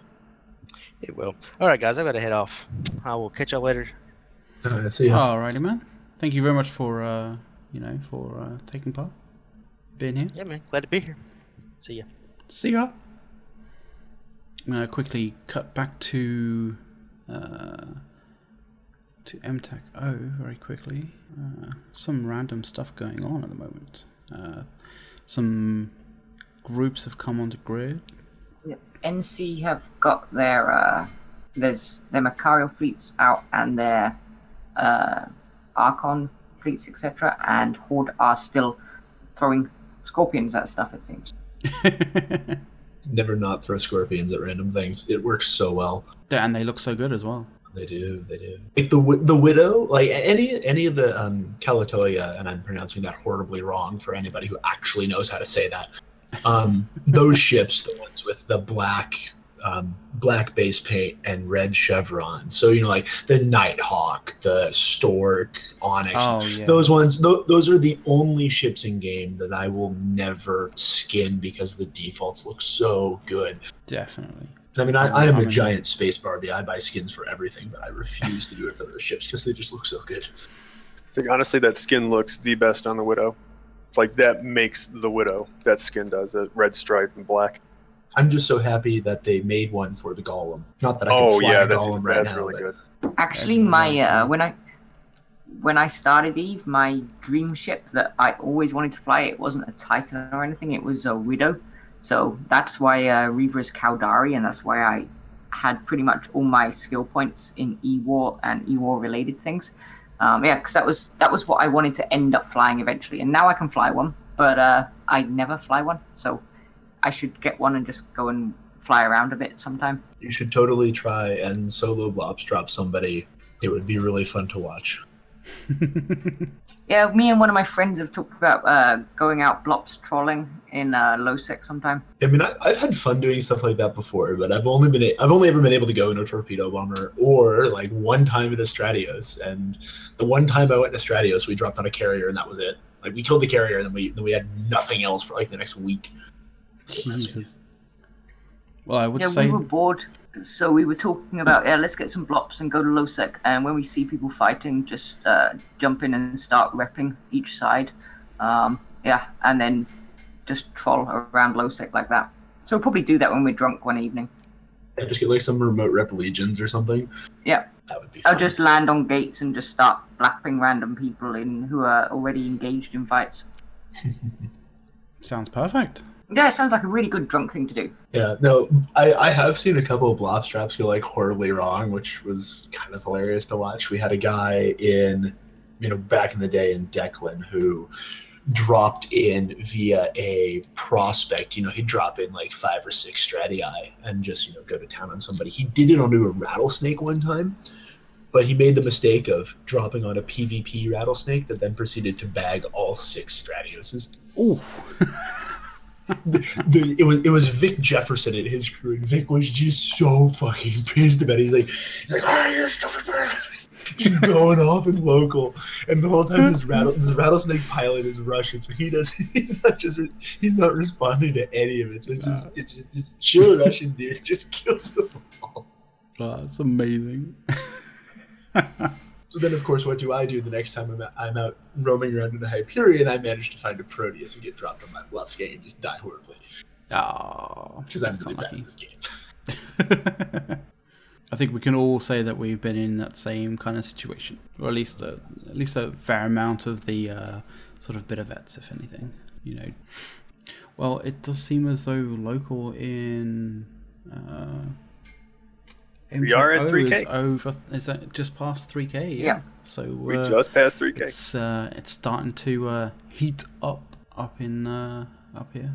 And tie-dye keeps going in and out at this point. So yeah, we are at 68% tie-dye right now. So that just does not sound pleasant in any way, shape, or form. When it gets to 10, that's when you want to go hang yourself. It's yeah, it's fine. 68's fine. Like when it gets to 10%, that's when old school lag starts to come in. Oh yeah, yeah. I've been in a couple of those. The first Titan I was on a kill mill for, and then the preceding next 3 was one of those. It was the one where I think it was Snuff and Imperium guys bridge on top of I think it was Shadow Cartel and NC. We killed 2 NC Titans, 2 Shadow Cartel ones, but. On the 3rd one, I managed to burn out my entire rack of tachyons on my APOC Navy. And so we start firing the 4th mill. Oh no, I can get these kill mills because I lost my light drones at some point. So I'm looking at my empty drone bay. And then I realized that somehow these 3 bouncer ones that I dropped at the very beginning of the fight were still alive. And that was how I got on the 4th mail. Nice. So, but I just remember hitting the button and then waiting for 5 minutes real time for them to finally shoot this Titan 2 minutes before it died. I was like, whew, get on this kill man. The funniest kind of things, like being in the whole kind of BTAC-R sort of fight, I think the most sort of the strangest thing that I ever sort of experienced in BTAC-R was at one point you kind of realize, I'm not unless you're in a super cap, you're not really gonna affect the fight as such. I tried sort of going around as a dictator, trying to make sure that certain things were bobbled and stuff, but eventually you just end up kind of going, well, things are either gonna die or they're not gonna die. I think at one point I ended up trying to sort of going, I'm going to attempt to at least to try and salvage a Titan wreck just just to see what you get out of it. You don't actually get that much out of it, but like it was hilarious. The fact that, you know, people were dropping these were dropping, what was it, the mobile tracker units? The MTUs, and there were the MTUs would just grab the Titan Rex and fling them at lightning speeds across them, across the grid, or just, you know, generally across the kind of, you know, the the area. And it was just hilarious sort of seeing, you know, these behemoths of Rex just suddenly, like, you know, spin up and go, like, you know, 1,000 meters a second one way just suddenly. It was really strange. Yeah, that is definitely entertaining to watch. Entertaining to watch. Really quite aggravating if you're trying to grab a Titan wreck and you know, and salvage it. You just suddenly see your salvage suddenly fly 1,000 meters a second away from you. Like, no, what the fuck? Yeah, I know. Same fight where those 4 Titans died. We had one dude who managed to scoop. I want to say it was 4 top meta officer passive armor resistance modules. I forget exactly which ones they were. I think there was an ENAM in there. So he basically like gets off grid, and then says afterwards, oh yeah, by the way, I stole all, you know, like they killed my cousin and stole all those mods dropped, and he goes, oh yeah, I got them all. So he made off with like 100 billion in mods from this one Titan kill, and then sold them back to the guy for like 130 bill. Jesus. Welcome to Eve. Welcome to Eve. I think that's how you explain Eve in 45 seconds. Pretty much. I think he now has the title in game of, like, you know, chief representative to the high Shekel Council or something like that. It's something really funny. That's pretty awesome, though, I have to say. Yeah, I just wish I'd been smart enough to do it. That would have been really nice. There's always been that situation where you kind of hear it and you just kind of go, oh, I wish I was that. I wish I was smart enough for that. I wish, you know. It's like, I know I'm too stupid to have done that, but still.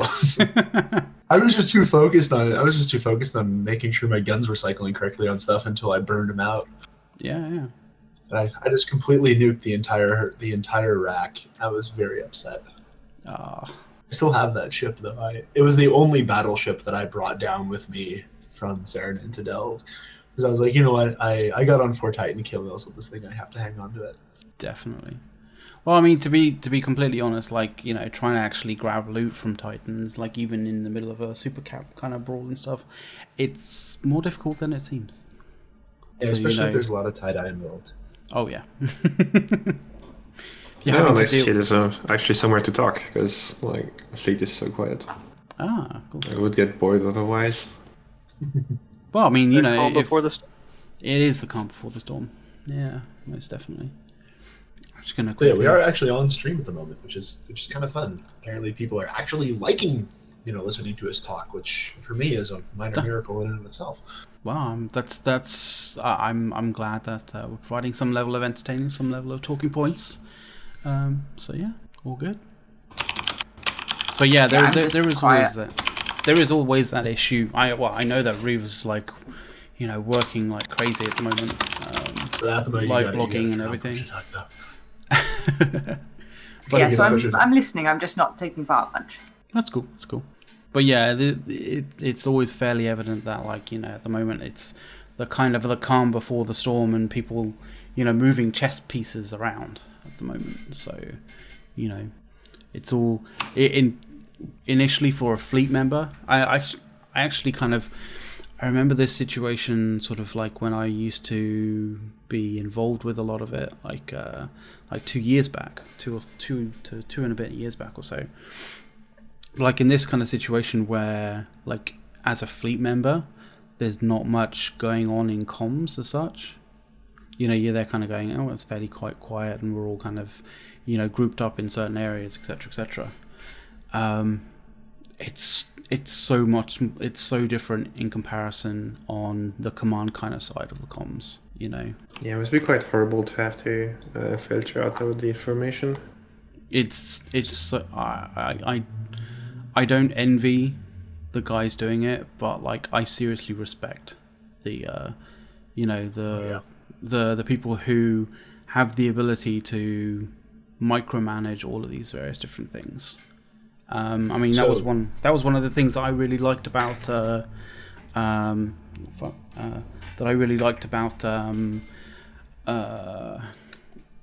what's his name? A couple of the CFC's Sky Marshals, like they were exceptionally good at micromanaging a whole bunch of different things in a kind of sort of chess piece sort of situation. And there's also one thing that really helps if that you have good ECM and Logi commanders. I should say that's like the one thing I hate is when I'm in Logi and it's like you don't have to guess what you're doing. But if you can take the load off the fleet commander, it's going pretty smoothly. Yeah, so I guess as an example to how much that coordination stuff really does pay off, and you have people who know what they're doing. First fleet I ever took out, for those of you who aren't familiar with GSF's kind of fleet structure, there's a level, they're like the entry level skirmish commanders. And, there's, occasionally there'll be a poke or a ping saying, hey, does somebody want to take out a fleet during the, to do a thing? And one of these I was around and I said, sure, I'll go for it. It's like literally my first time. So if somebody more experienced comes up, feel free to slot me in, but nobody else stepped up. So I get thrust into the middle of a strat op. This was beginning of this year. I get thrust in the middle of a strat op as a brand spanking new FC. So I not only have, I'm not only trying to manage all the stuff, get everything around, but I'm also hearing all the command comms for the first time. And there were several fleets out, several of which had, one of which had big toys in it. And so I'm like trying to filter all this stuff, and I did a really bad job of it, and every single one of the guys who came with me just died in a ball of fire, which had more to do with how terrible I was at combat probing at the time, which I haven't gotten much better. But yeah, it was just like everybody died, and finally I was just like, okay, next time I'm not going to volunteer for one of these, because that was a little much. Well, combat probing in a large engagement, like a big engagement, I'm saying MTACO as a big engagement is like it leaves a lot to be decided. But like, in any kind of fairly sizable engagement, like combat probing is actually a lot more difficult than combat probing on, say, for example, just a roam, or if you're going out hunting, ratters and this, that, and the other. Like, it becomes a lot more about making sure that you've actually set up your filter lists a lot more. And I think that's one of the things when I watch like how-to videos on probing, so many videos like that, like they completely either don't even mention it or like gloss over it so quickly, and it's like a critical thing, and I mean some of it is just like, when you're in a pre-positioned fight, you just got to get your probes initially set up on grid. Like that in that particular instance was what I was having a hard time doing, was getting I didn't preset my probes on grid, partially because I'd been sent off as a picket somewhere and half my guys died because I didn't quite comprehend the runaway, you're about to get nuked by a bunch of Cerberuses thing that shot at me. So yeah, half my guys died to a bunch of Serbs on a gate because I forgot to warn this off. But part of it was just that I was trying to set it all up, and then the same Serbs came and killed everybody else. So in other words, the TLDR here is Jackdaws are really, really bad against Cerberuses. Don't use Jackdaws to fight Serbs. It just doesn't go well. You kind of think, they're comparable. We can kind of.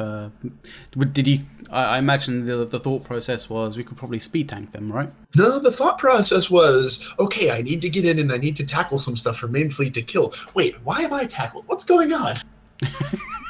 Oh, bugger. That was kind of the process there. I was also on a really small display at the time, so my probe scanner window was covering a lot of stuff, and I only realized, as I'm tackled, that wait, they just dropped like 20 Serbs right on top of me. Oops. Yeah. And 20 subs, you know, actually do output a fair amount of DPS. Yeah. Yeah. Oh man. So we're kind of, I think, on the stream at the moment. We're just we're looking at, I think it's NC. No, it's PLs. PLs. Typhoons. It's all PLs Typhoons. Yeah. Looking pretty. MCR. Very pretty. MCR also down with Typhoons at the moment. Yeah, there's a fair amount of Typhoons. But then again, when you go through the overview, like, it's like, yeah, there's a lot of Typhoons. There's a lot of everything. There's actually a fair amount of everything. You know, there's a fair amount of Scorpions. Yeah, CCP have just said that the population in the system is already in the top 10 ever. So, yes, it's going to be quite big. 3.7k at the moment, 3,700. And I don't think we've yet 22% tie-dye. Meanwhile, the system I'm in, with 2 of my pilots, has 5 people in it, and I'm 2 of them. Did anybody catch the post yesterday of a guy who posted Beaker and what the CCP service is going to look like? It was going to burn down. Everything's going to be on fire. It was comical. I was going to say, it's probably got to do with some kind of fire / things burning. Yeah, I'll see if I can locate it. It was actually, I couldn't stop laughing. I had to keep watching it over and over. Okay, I'm going to drop it out because I've got to do the live blog. Oh, yeah, totally. See ya. I'll talk to you later. Yeah, man. Take care. Something. I'm already at 12 FPS, my god. I went 7. But then again, I'm 7. I'm at 7, and I'm on like high, so you know. Yeah, I already got potato mode. So there's like 500 corpse on grid. I'm literally on 1080p with everything on high, so yeah, and everything except the drone models. So I'm surprised I'm getting what I'm getting at the moment.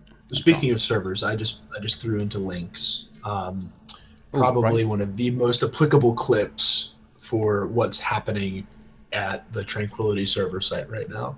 Oh yeah, is that the? Oh, where's the links? Hang on. Man, I don't know if I'm gonna make it. I love that. I love that clip. I love that clip. It's so good, and I can tell you as someone who works in IT that a lot of the stuff in there is 100% accurate. I love the bit after that where they've kind of disguised it, and what's his face comes in. Renham comes in, and he's like, "Love the screensaver." I just really like the one, like it when the son takes over. He comes in, "You computer man, fix my pants."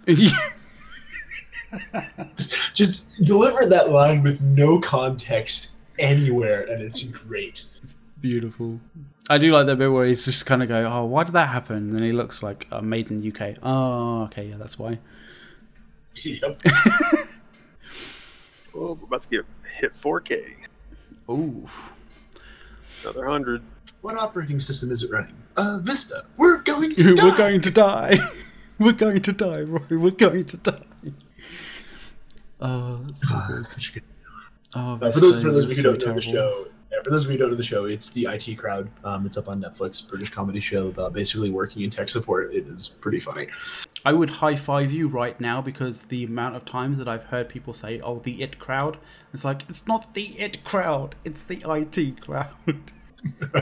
Well, I legit work help desk, so I just said legit in public conversation. Yeah, I really need to. I also coach swimming, and my group is like 4th through 6th grade, so 9 to 12 approximately in age. So yeah. Ah, okay.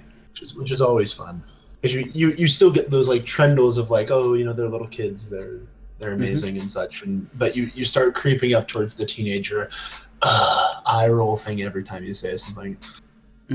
Yeah. It's a fun mix. Although I'd imagine, how long have you been doing that? A little over 3 years. Oh, okay. Because I do distinctly get the impression that kids these days are a hell of a lot more tech savvy than previous generations. I was just kind of wondering whether you've actually noticed that in the 2-3 years that you've been doing it, or whether it's been a little bit less noticeable. I mean, I'm young enough that most of my time at It's swimming, so coach swimming. Most of my time at swim meets as a kid was playing like, you know, Pokemon Blue, Pokemon Red, you know, kind of that generation of games on Game Boy. So, you know, I'll still go to, you know, I'll go to a meet and I'll look over and the kids are sitting there, they're doing something on their phones. Like, it's no different than when I was sitting there playing Pokemon with my friends. Oh, that's not bad. Yeah. Which is definitely kind of fun because we have meets at a lot of the same pools that I swam at. So, you know, we just had one last weekend, and you know, the kids were sitting like the same spot that I sat when I was their age and such, and they're sitting there playing games on their phone. It's like this is giving me flashbacks to childhood right now. Was this how I was like? Oh yeah, there have been a couple times where it's been, you know, this is I totally need to go apologize to somebody now because I see how much of a little brat I was being. You have those moments in life where you just kind of go, oh yeah, okay. Actually, thinking back, yeah, I was a bit of an asshole. Yeah, did have one though. Not necessarily that I was being an asshole or anything, but one of the kids I'm coaching now is a son of one of my old coaches. So he gets up for a race and just goes through it, just trying to power through, just moving his arms as fast as he can, going nowhere. And his dad comes up to me afterwards, just goes, "So, that remind you of anybody?" I'm like, yes, it does, because that's pretty much exactly me at that same age. Amazing. It was just really funny to have that conversation with one of my old coaches about his kid that I am currently coaching. It was just one of those weird little things. Oh, that's awesome. Well, I'm going to give us a little bit of a break, considering that the MTACO kind of is progressing quite significantly. We're going to take a little bit of a break, just to get a little bit of perspective on what's been happening in MTACO. If at all anybody out there in the audience is kind of unsure as to why everybody is piling into the system, I'm going to play a little video and get a little bit of perspective, a little bit of context. Yes, rather than listening to me talk about my work. Yep.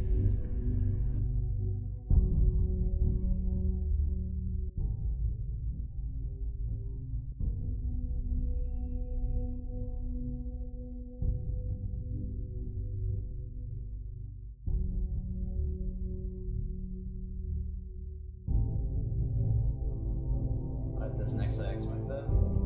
Post it. Never deactivate on my album. You guys broadcasting for shields are more than 150 kilometers. Oh, hey, that's still shooting Typhoon guys. Yeah, I see a lot of guys, reinforcement fleets are going out. They're being pinged. Good defense.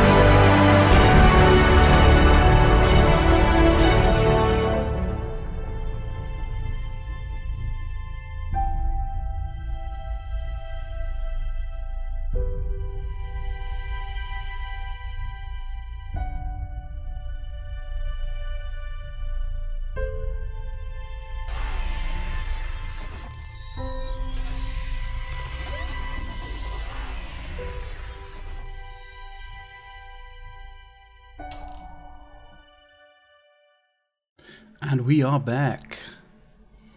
Hope you guys liked that little bit of context. We've got some technical difficulties at the moment with the cam, but I'm sorting them out. At the moment, there's a jitter cam at the moment, but I will bring you back to MTAC-0 in a moment when I can actually,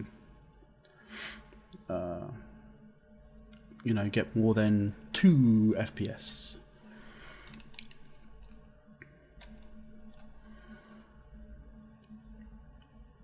And it does look like activity is going down. So let's quickly jump back over to the MTAC-0. I'll just sort that out right now. Well, Jen, since it's actually starting to kind of pop off a little bit, I'm going to hop back into my stream. Thanks a lot. Yeah, feel free to use it if you want. So we'll be playing some good tunes and talking some good things. That sounds great, man. Sounds great. Sounds definitely great. Right. And some interesting activity with bubbles going up and fleets getting set up. Yeah. So, right. Who's here to have a chat? Madderall is Robbie and Anthema. Right, cool.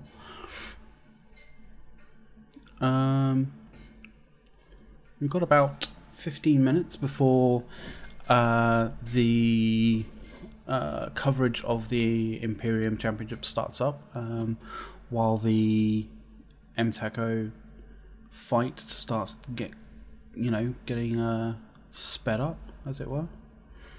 I'm going to quickly link, although I imagine a lot of people are very much interested in the MTAC-0 kind of fight at the moment. I'm going to quickly link the Imperium News Network article about the Imperium tournament, which will be coming up in about 15 minutes. So you guys know what's going on with that. There we are in chat. So yeah, it's literally going to be the first Imperium tournament. It's the first esports kind of tournament that the Imperium News Network's kind of hosting, and hopefully it's going to go fairly well. Yeah. It's just one of the things that I kind of thought was sort of unfortunate was the fact that it was also being, it's being done almost on the same weekend as the finals of the EVNT kind of championship, which is very much unfortunate. But these things happen, but in terms of the details, as you could probably read down there on the actual article, we have a total of nine squads. Technically I don't think they were actually meant to be Imperium only, although there is a fair amount of Imperium, I would imagine probably Imperium groups in there. I don't know whether...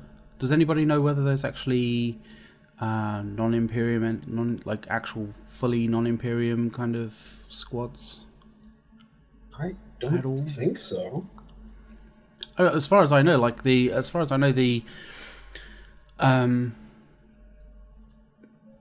you could apply to be, you could apply and be, create a squad out of non-Imperium kind of non-Imperium players, very much so. So, as to, I don't know. Maybe people just kind of saw it as it's Imperium, so it's going to be just Imperium kind of stuff. But I don't think they're concerned with what we're doing right now in MTAC-0 either. So it's fine enough. Maybe that's the other thing actually as well. A lot of people are probably looking at it and kind of going, well, we want to be around in the MTAC-0 kind of fight going on. So I even talked to some people who were in the that would be the west, the western regions. They I mean, they didn't care about MTACO that much. They had ops and stuff. They have stuff to do, and it seems like it's just local. Even though it's going to be a huge fight, it's still going to be local. Well, I mean, any kind of situation is local in some way, shape, or form. But it's. Are we doing philosophy now? I don't think we're doing philosophy. No, we're just like I just kind of thought, like, bearing in mind that 15 minutes in sort of around about 15 minutes time, we're going to be ending this and cutting over to the Imperium tournaments sort of coverage.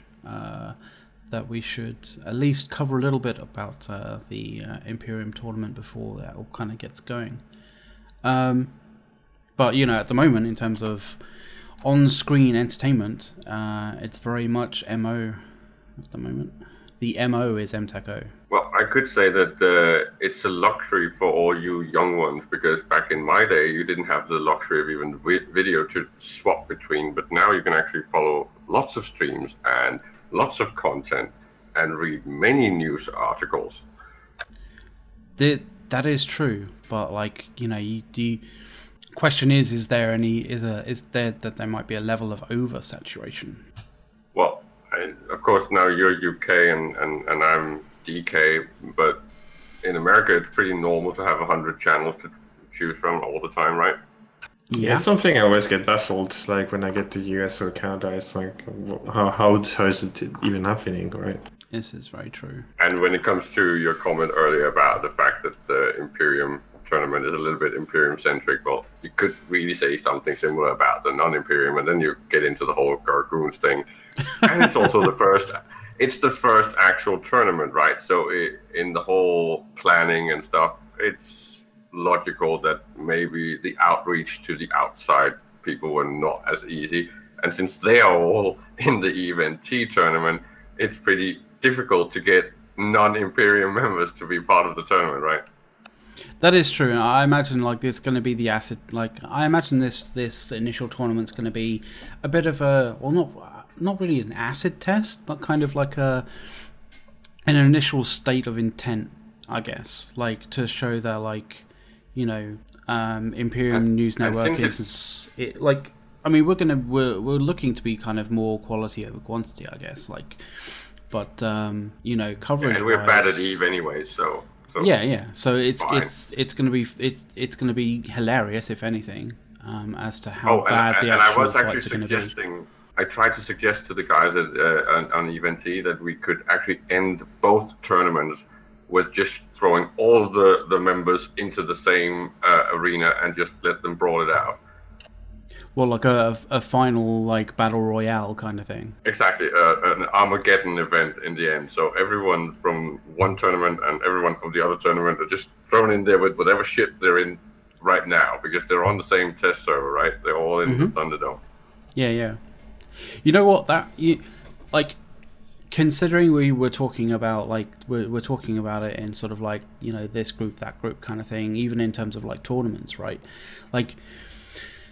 The sort of if you just take esports and sort of compare that kind of thing to normal sports, there was sort of I kind of thought that there was a little bit of a parallel to that, in say wrestling, American wrestling. You'd have various different channels, I guess, of sports, of wrestling sports. You'd have even the WWE kind of stuff. You'd have Raw, and you'd have SmackDown and stuff like that. Yeah, eventually we would need to, because it is sports and esports. Coverage of sports and coverage of esports are kind of quite similar, even though that the content is different, right? So yeah, and what was the camels? Sorry? Do you remember the group from the tournament that got banned for? Yeah, Camel Empire got temp banned for trying to fix matches and stuff like that. And it's kind of funny, right? Because CCP should really have had a hands-off approach to that and say, well, you might get banned from participating in tournaments in the future, at least CCP tournaments, and you will get your prizes confiscated and stuff like that. But they shouldn't have been banned from the game, because if you look at it from a meta perspective, that's just game content, right? Rigging and cheating and spying, that's all part of the whole sports phenomenon in real life. Why shouldn't it be part of EVE? Oh, I get that, yeah. I definitely see where you're coming from there. What I thought would be quite interesting, quite handy, and sort of an interesting thing to sort of be part of. Oh, damn! We just saw the first shots fired. People can see this. It's on. It is on. I think it's important to talk about things like we are getting more and more events like this, right? Esports like events run by players and all that. So we're going to have to start talking about things in a similar way that we do sports in real life. So we will have like different cups, and the World Cup would be the CCP run one, right? Yeah. I was joking with a partner the other night that we need to do some sort of dream team. That would be fairly cool. And then take on the CCP devs. A bit like they did on UNT, where CCP actually wiped the floor with the players. Yeah, I was talking to Tib about that earlier, and he was laughing about it and about the fact that when he heard about it, like he just had to face palm. So we're putting I'm putting Tibbs on my dream team with Suleiman, the hero pilot from Tuskers. He was fucking awesome. Oh yeah, definitely. Oh, it's going down in MO now. The Cube Star's firing its super awesome Doomsday. The chaining Doomsday. It's already fired. Then we'll see if we can get Boat and Savox to do the halftime break entertainment. Yeah, most definitely. I'm looking forward to actually see Boat's team on the tournament.